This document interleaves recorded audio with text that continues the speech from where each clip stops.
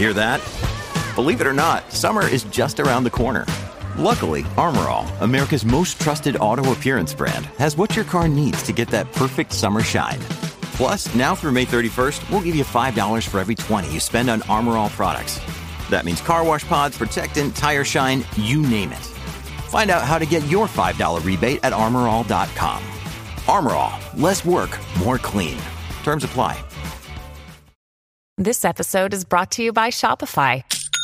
Forget the frustration of picking commerce platforms when you switch your business to Shopify, the global commerce platform that supercharges your selling wherever you sell. With Shopify, you'll harness the same intuitive features, trusted apps, and powerful analytics used by the world's leading brands. Sign up today for your $1 per month trial period at shopify.com/tech, all lowercase. That's shopify.com/tech. This episode is brought to you by La Quinta by Wyndham. Your work can take you all over the place, like Texas. You've never been, but it's going to be great because you're staying at La Quinta by Wyndham. Their free Bright Side breakfast will give you energy for the day ahead. And after, you can unwind using their free high-speed Wi-Fi. Tonight, La Quinta. Tomorrow, you shine. Book your stay today at lq.com.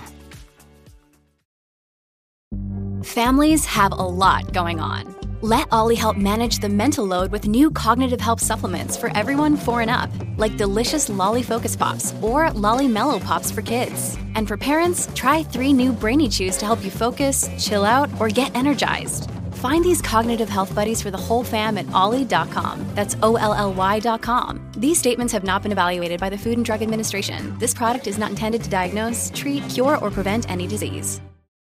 At Evernorth Health Services, we believe costs shouldn't get in the way of life-changing care, and we're doing everything in our power to make it possible. Behavioral health solutions that also keep your projections at their best?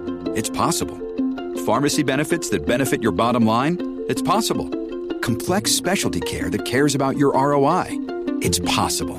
Because we're already doing it. All while saving businesses billions. That's Wonder made possible. Learn more at evernorth.com/wonder. Okay, so they put this out because they're in a partnership with Texas A&M? Well, they're big.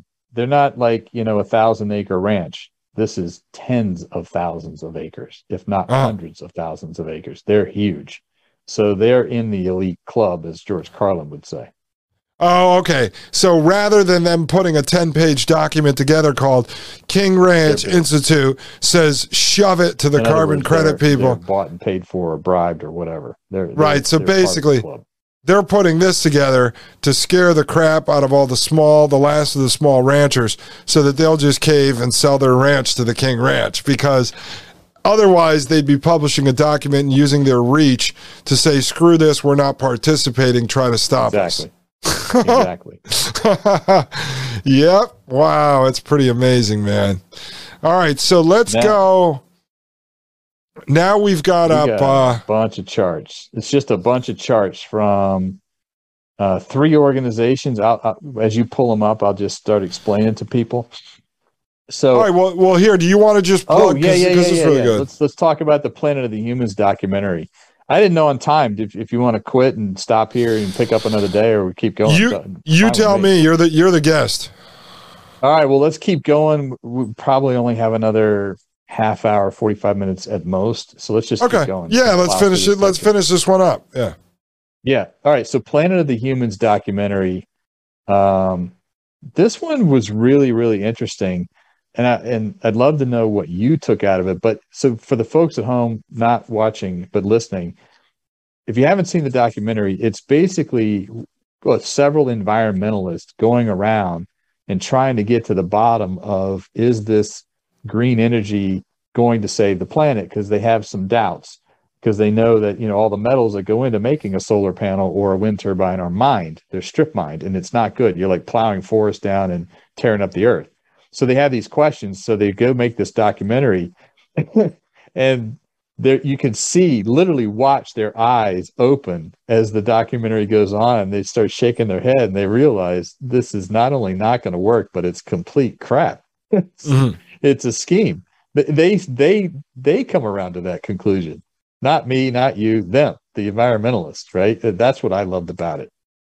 Yeah, no, I took the same thing from that as well. And it's like I watched the two documentaries back to back, and I was working, so I was kind of listening to some and going back and forth. But yeah, that's what I ended up taking out of that one as well. I mean, there was some really interesting stuff in there. And if I were folks and you're really into this, I would go watch it. It's Planet of the Humans. I think that was available on YouTube as well, right? Yeah. Yeah. And so there were a couple really cool data points in there. Like the one time that one environmentalist was like, hey, solar panels are silica, right? You'd think that's made from sand. And he's like, no. Sand's too impure. They make it with 2 giant lumps of coal. Yes. That was amazing. Yep. And then where they had the press conference from the Duke Energy, which is on the East Coast. They had the press conference, and the guy's out there from Duke Energy, and he's like, yeah, we're decommissioning this coal-fired power plant behind me. And then the people making the documentary turn the camera 45 degrees and look down the street, and they go, well, they're not telling you about those 2 giant natural gas power plants they're building right there. Yeah. Well, the other thing, too, I can't remember if it was out of this documentary or the other one, but there was like a kind of a running narrative that was mixed in there where the scientists that were sort of supporting the industrial boom and saying it doesn't have a big effect on the planet were then talking about sort of the radical leftist movement, which was to basically erase all technology and all machinery and all industrial might and basically bring us back to the Stone Ages. And I just, all that stuff fascinates me because this all comes into sort of philosophy. Like when you pose the question, technology versus humanity, can the two coexist in harmony, or will eventually technocracy or technology destroy humanity? But I just find it great to see that there's scientists even asking these kind of questions, and then you've got... Pull up that chart of stuff made from natural gas as you're talking about that, so people can see. Oil and natural gas make like 60,000 products. So yeah, if we get rid of it, we're going back to the Stone Age. Let me just see. You can't make a steel beam with solar. Is that this first one here? One. No, it's the one that it wasn't even on the list. Oh, was it the last one? Or the one that we inserted? Nah, don't worry about it. We'll post it after the show. But there's a list, one of these charts where it shows like, I don't know, a couple of hundred things that's made from just natural gas. You can't make fertilizer. You can't make steel beams. You can't make concrete without coal. So where are we? Yeah, that one. Yep. So yeah, we're going to go back to the Stone Age if we get rid of fossil fuels. And look, the whole time we're going through all this science and data, you don't have to be an expert. Here's what I figured out. The reason we use oil for certain things, natural gas for certain things, nuclear for other things, is all down to energy density. It's physics. Physics has not changed at all. Right. So, no, I know, but see, that's what I'm saying. I think it's great to actually hear these guys talk about this because to me, that's when you get into this kind of stuff and you're trying to figure out, all right, I can't just be against stuff. I have to be for something as well. And so to listen to those guys kind of talk about it, war game it, think about it, I just found it to be fascinating because it'll make you, I think, the viewer start to think about these things as well. So you can either go back to the Stone Ages, like you just said, or we have full-blown technocracy, or we figure out how to have something in the middle. Now, someone like Ted Kaczynski, the Unabomber, would argue that eventually you're going to end up in the system that we're in and moving into because technology will continue to advance and then eventually grow exponentially, and then it will destroy humanity. But the argument that I would make against that school of thought is it's not technology that continues to advance. Technology doesn't advance unless the scientists, the engineers, the technologists, the programmers, the software guys make it advance.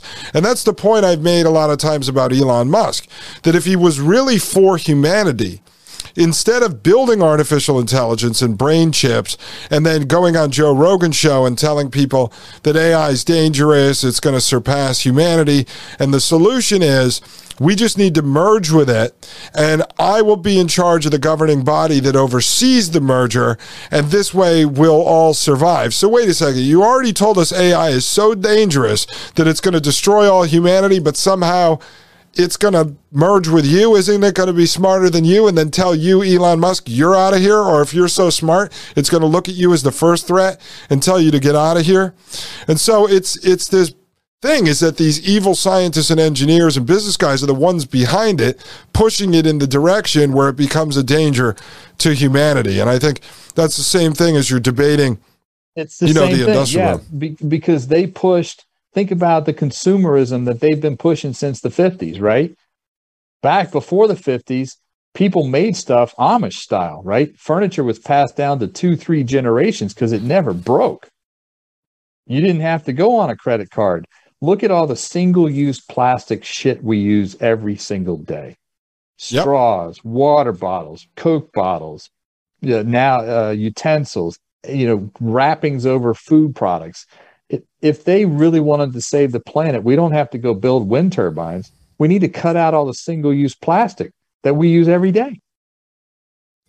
Yes, 100%. I mean, that is brilliant. Now, we know like the Koch brothers make a lot of the petroleum-based products, but no, that's 100% true. If you went back, if you got rid of all these things, you don't have to recycle them. You just get rid of all this nonsense that we don't need to be using. Yeah. Stop making it, right? Don't buy plastic stuff. And look, I want to save the planet. You want to save the planet. It's not a right-left thing. It's not an ideology thing. It's just a human thing. Well, there are ways to save the planet that doesn't benefit the elites. If we get rid of the consumerism that has benefited them so much, well, that doesn't help their bank account, right? It doesn't help their control. So they don't want that. So we just have to shift to something else that they've already put all their money in, invested in ahead of time to make them more money and get more control. That's what they want.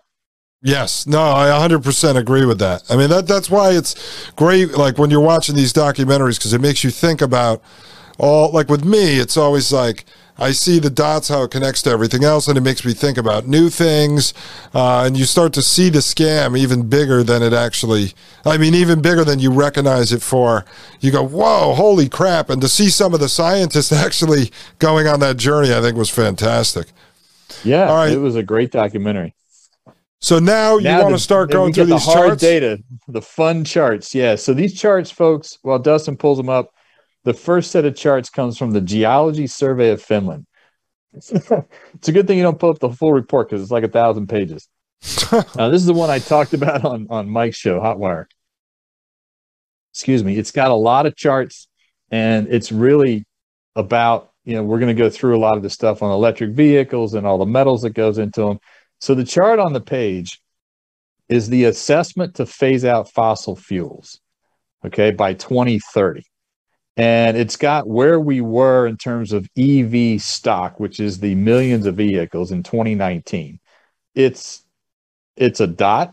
It's a bar graph, but it's so thin, you have no idea. It's like really, really small. I'd say it's about 5 to 10 million EV vehicles worldwide in 2019. By 2030, if they had their way, we would be at 250 million electric vehicles. So we're going to go from like 5 to 10 to 250 in 7 years. Wow. Now, and then they have, now wait, okay, so what's the third bar there? That's also 2030? Oh, sustainable. So they're different policies, right? So the stated policy scenario is what government said they were going to do, and the sustainable development scenario is what the UN wants you to do. Oh, okay. So they're saying that the stated policy was to get to like 140 million. The development scenario is they want to be at 250 million. Now, do you know how many cars are currently on the road worldwide? I don't. Wow, that'd be interesting to know. Yeah. We can look it up real quick. That's a lot. But basically, paint the picture here, we're supposed to go from like 5 million EV cars to 250 million EV cars in 7 years. Okay, keep that in mind, because we know what the components of the batteries are: lithium, cobalt, etc. Right? 7 years. We got to go. We got to figure out how to make all these cars. Okay. Okay, so I just looked it up. It's interesting to know this kind of stuff. So in the world, there's estimated almost 1.5 billion cars. Supposedly, how many EVs do we have? 5 million. How many? Let me see. How many EV cars? It's like how 5 many million. It's EV not cars are there. We have it on a chart later on. Oh, we do. Okay, well, let's wait and get to that then. All right. So this next one. Okay. So if we do that, if what this chart is saying, it's laying out electricity demand by mode meaning 2019, what the governments have said they were going to do, and what the UN says they want everybody to do. So by mode, by charger, and by country, and then the oil that's going to be displaced. Okay, and that's the key number here, right? So we go and we somehow magically make these 250 million EV cars in 7 years. It's going to displace 4.5 million barrels of oil per day. Okay. Mm-hmm. Do you know how many barrels of oil per day there are now in the world? It's like 100 million barrels. Yeah. So if we somehow magically make all these EV cars, it's only going to reduce oil consumption by 4 to 5%. That's it. Wow. That's really good. All right, let's look at this next one here. I love this chart. So this is the number of average power plants to deliver 1,000 terawatts per year. Okay, and we've got the different types of power plants, and I'm not going to name them all because people can download this later. But this is key.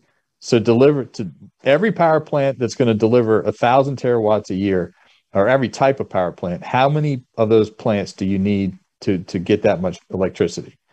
Nuclear power plants, you need 78. Okay, not that many. Coal power plants, 142. Natural gas power plants, 450. Solar PV arrays, 30,266. Wow. Now, this is worldwide? Worldwide. Worldwide. Okay.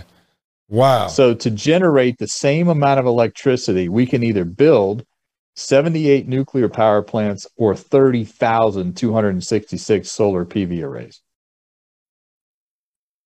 Wow, this is pretty remarkable. This came out of this is from the Finland Geographic Survey? Yeah, Geology Survey of Finland.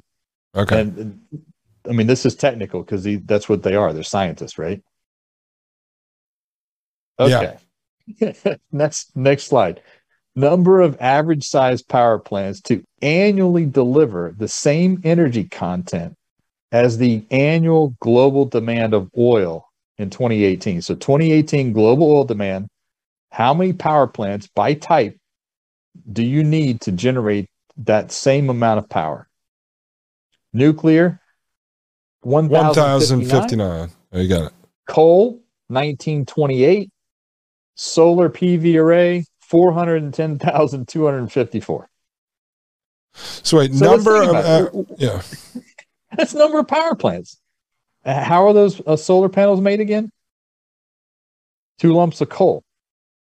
Where's all the land going to come from to have 410,000 solar PV arrays?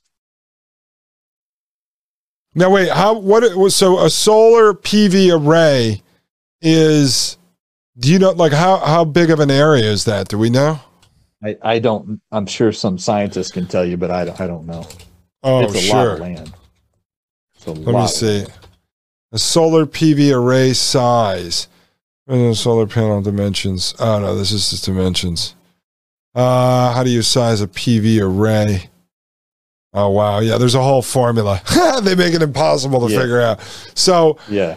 You would need 410,254 solar PV arrays in order to cut the oil consumption to zero. Is that it could produce the same amount of energy that oil currently does? Is that what it's saying? Yeah, to produce the same amount of power that global oil demand generates now. Okay. It's crazy. It should not happen. All right. Now we've got. Okay. This is also the Geology Survey of Finland. The renewable energy power stations are not as productive as fossil fuel power stations. This goes right back to what I just said a few minutes ago about energy content and physics, okay? The annual power produced by one power plant, the average of that sector in 2018, okay? So, the average nuclear power plant generates, and I can't read that number, that's the top gray bar on the left chart. Oh, the top gray bar, I think that's something around 12,000. So the average nuclear power plant produces 12,000 terawatt hours. Okay? That's what the TWH is in the bottom. The average coal plant's like 7,600. And the average PV array is 0.033. Wow. Renewable energy power stations are not as productive as fossil fuel power stations. It's energy content. It's physics. They don't generate the energy that nuclear does, or coal, or nat gas. They just don't.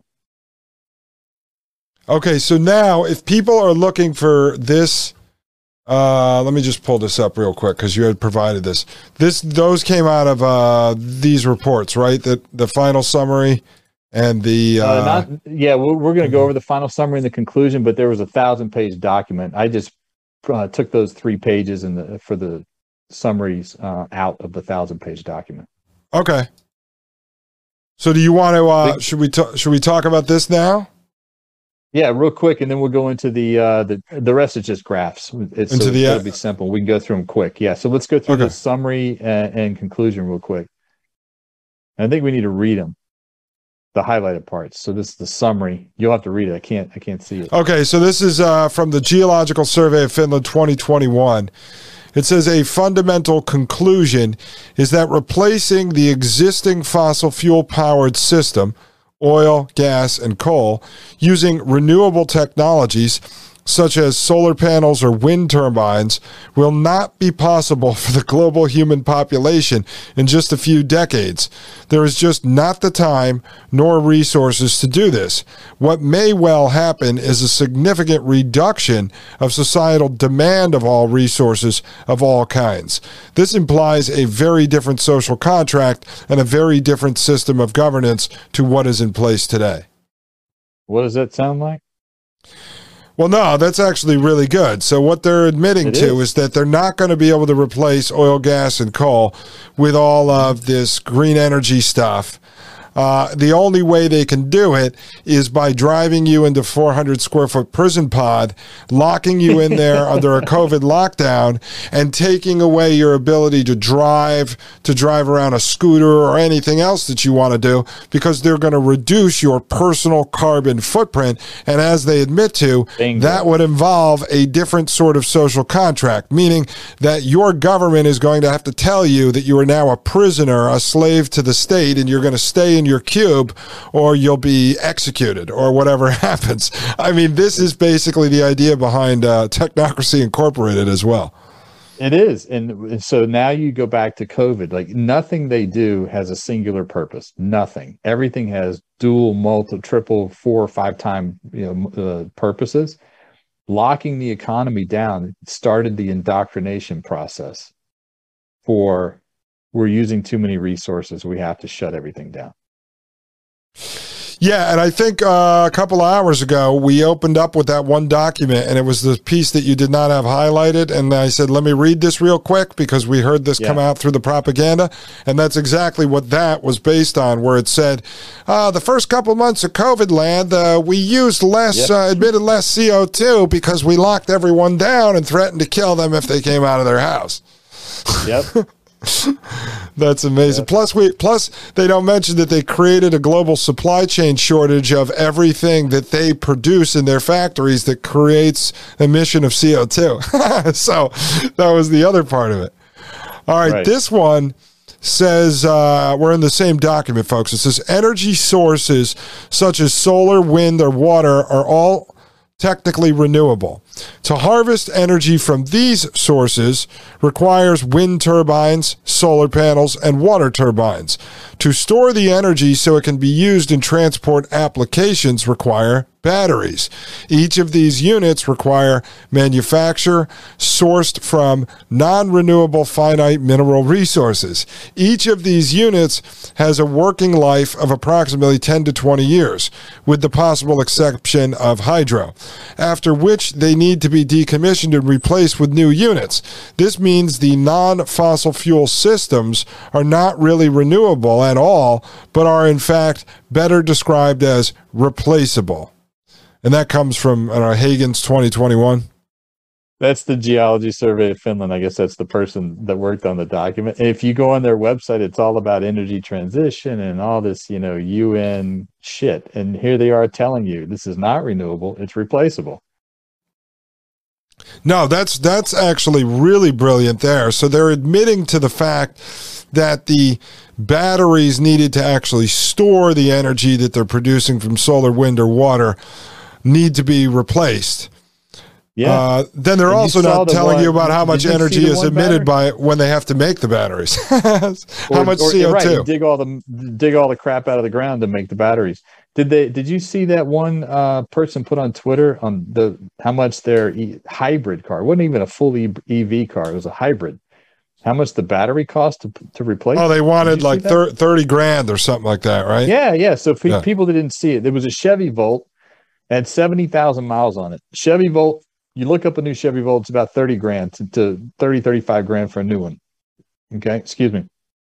Well, to replace the battery at 70,000 miles, it was costing $30,000. Well, it's replaceable.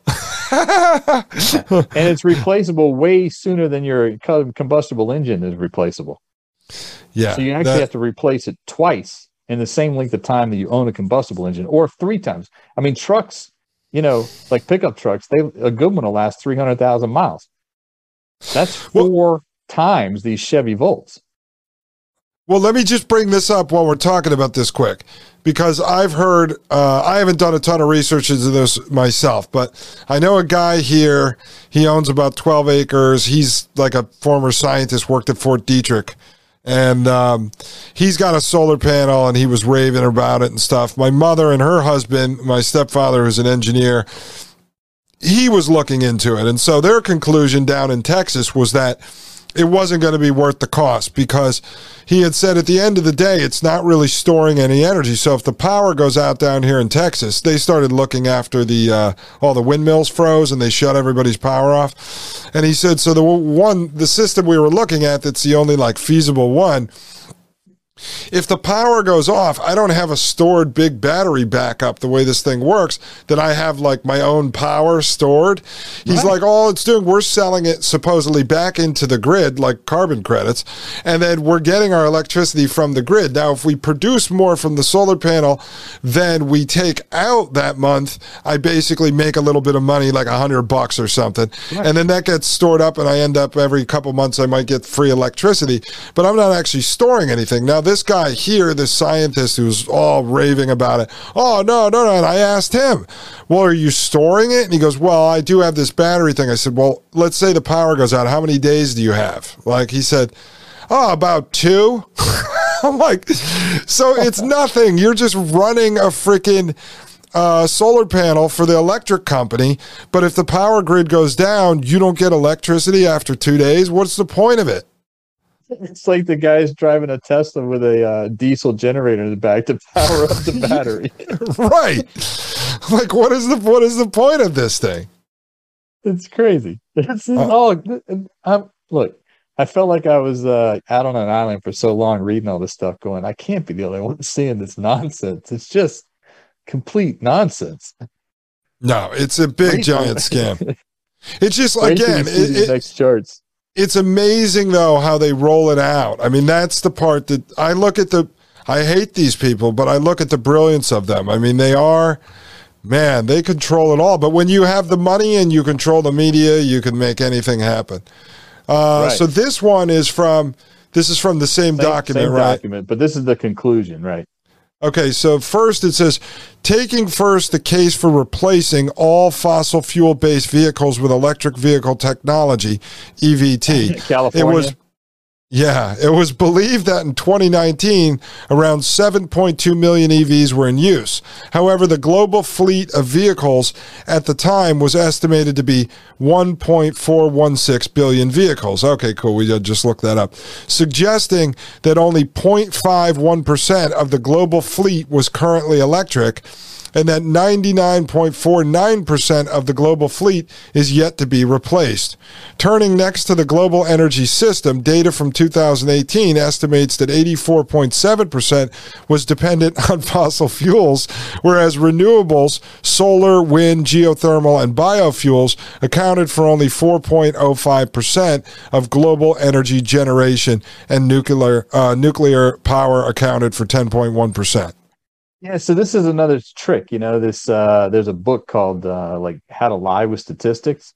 So when they lump energy of solar, wind, and they have geothermal and biofuels together. Yeah, and biofuels. When you actually break those pieces out, biofuels is bigger than all of them. Wind and solar are like a blip. So they make it seem bigger than it really is. It's not. It's so small.